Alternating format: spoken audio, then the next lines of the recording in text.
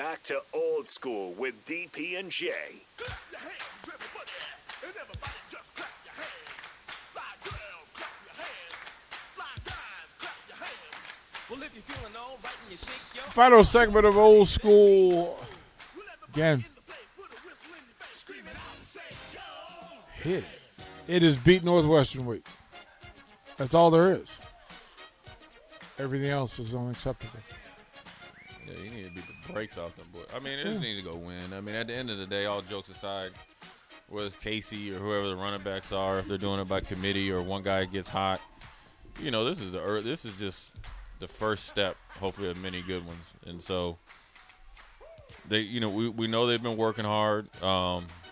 We know that they, you know, I truly believe these guys want it and they're tired of losing.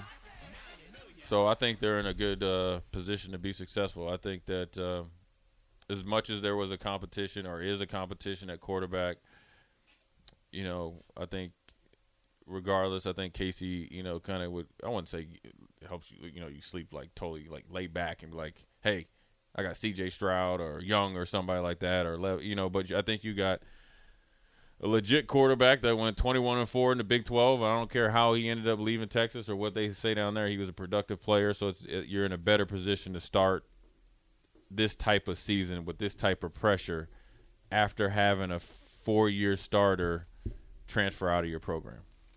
And regardless of what people say, and you can look at a perfect example is Iowa. One of the things that's really, I think, held Iowa back is quarterback play. Is that system or is that? No, it's quarterback play. Petras has not. He isn't at the level as he hasn't been as consistent. So when you look at Casey, I think it's better than starting over like with a like a true freshman or something like that. So I think Nebraska's in a good advantageous position with Casey, and then the competition or for Chubba to be in the conversation to never have played before, he must be doing something right. You know what I mean? And the same thing with Logan. The only pushback I'll have on Iowa is that Spencer Petras has the same amount of success as C.J. Beathard and Nate Stanley, who both got drafted and are playing the NFL. Right. I'm just saying for them to get to the next level, and I would say Petras. Well, Beathard's an outlier because of his family. He played really, really well down the stretch and played really, really well in the All-Star games. And I get it. I was kind of like been that, that's like Achilles heel. If he was C.J. Stevenson, he wouldn't have gotten the look he got. Right. But his family got him the look, and that hasn't matters. Been as consistent. And what I'm saying is, my whole point is, your team starts and stops a lot of times how successful you are with the quarterback play. Then everything kind of falls in place after that. So I think Nebraska's in a good position. I think they're in a lot better position than say Northwestern. All right. Well, absolutely. Let's buckle up. Let's go through some of this stuff, and give me 30 seconds each on the question. Who starts at running back for the Huskers Saturday? Jay? Ooh. I don't know. Dude, that's the hardest question.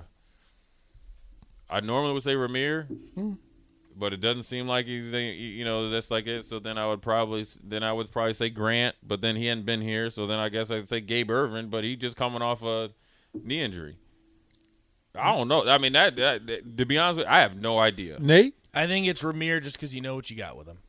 You know what I'd be totally comfortable with that. But then that leads to the next question. With that thinking, who starts at receiver?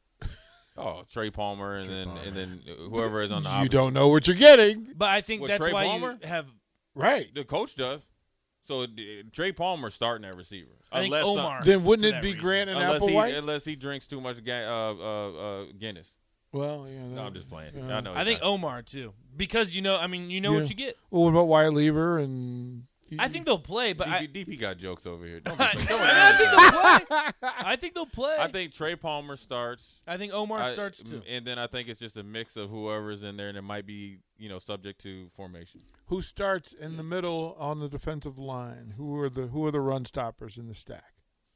Ty Robinson, okay, because he started last year. I'd probably say Nash, I guess. Okay. Nate? And then Nate? I'm going to say Devin Drew. They said that he's ready to go. He's had a short camp, but from what we've heard, he's ready to go. Jay, what are your thoughts on that? So, you mean in the 3-4 or just the? Yeah, 3-4. Well, Ty, Nash, Colton Feast. I think it'll be interesting. And then I think Devin Drew eventually will get there, but I mean he's had a short camp. I mean, he's been there 2 weeks? Not even that, right? Yeah. Who? August 7th. Yeah, So yeah, 2 weeks. About 2 weeks. Will there be a Husker kick return for a touchdown this season, Jay Foreman? I'll say kick or punt return. There'll be one. That's all the same, right? Who do you think it'll be? Trey Palmer. Trey Palmer. If it's gonna happen, I think it'll be Trey Palmer. You think they use him back there? Who are the other returners? Ramir, Alante. Those are the names that were being passed around. I think it would be Trey Palmer back there. He's returned to punt touchdown at LSU. Bring it here. Why not? Okay. Saturday, Casey Thompson. 3 touchdowns plus, 3 touchdowns minus. Total or passing? Passing. Total, I'll say 3. Passing, I'll say under. I think he gets a rushing score. I think the same.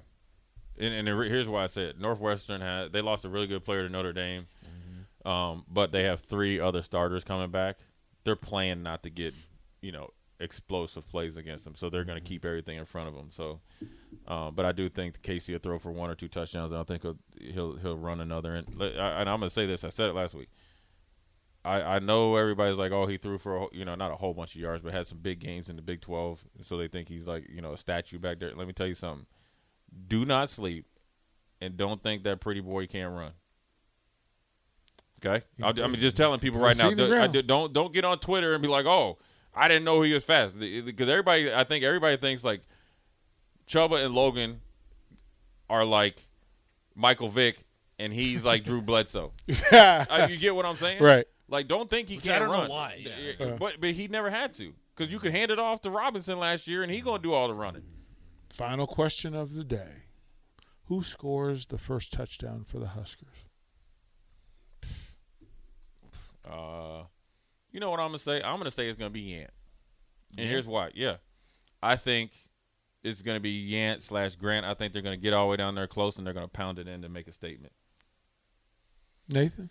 I think Nebraska had a lot of red zone issues last year, and I think that changes this year. Travis Vokalek. Baby Gronk? You think Baby Gronk? Yeah. Travis Vokalek. In the red zone. Big guy?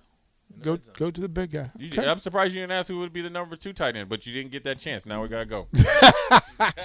Yeah, got him. The beauty of this is there's always tomorrow. There's always tomorrow. We got a week. Oh, man. Good stuff with it. It's Pete Chancellor North. Brewington right. will be a factor. Yeah, the head cutter. Take him down. Yep. Folks, we got some late night stuff for you on Ticket Weeknight. Talking Trash will start next Monday night. But tonight, Harrison will get us through, and then you'll have Talking Tens and the Deep End. So we got a lot for you on a Monday. Stay tuned. Hang out. Jay and I will talk to you tomorrow. Nathan, well done. See ya.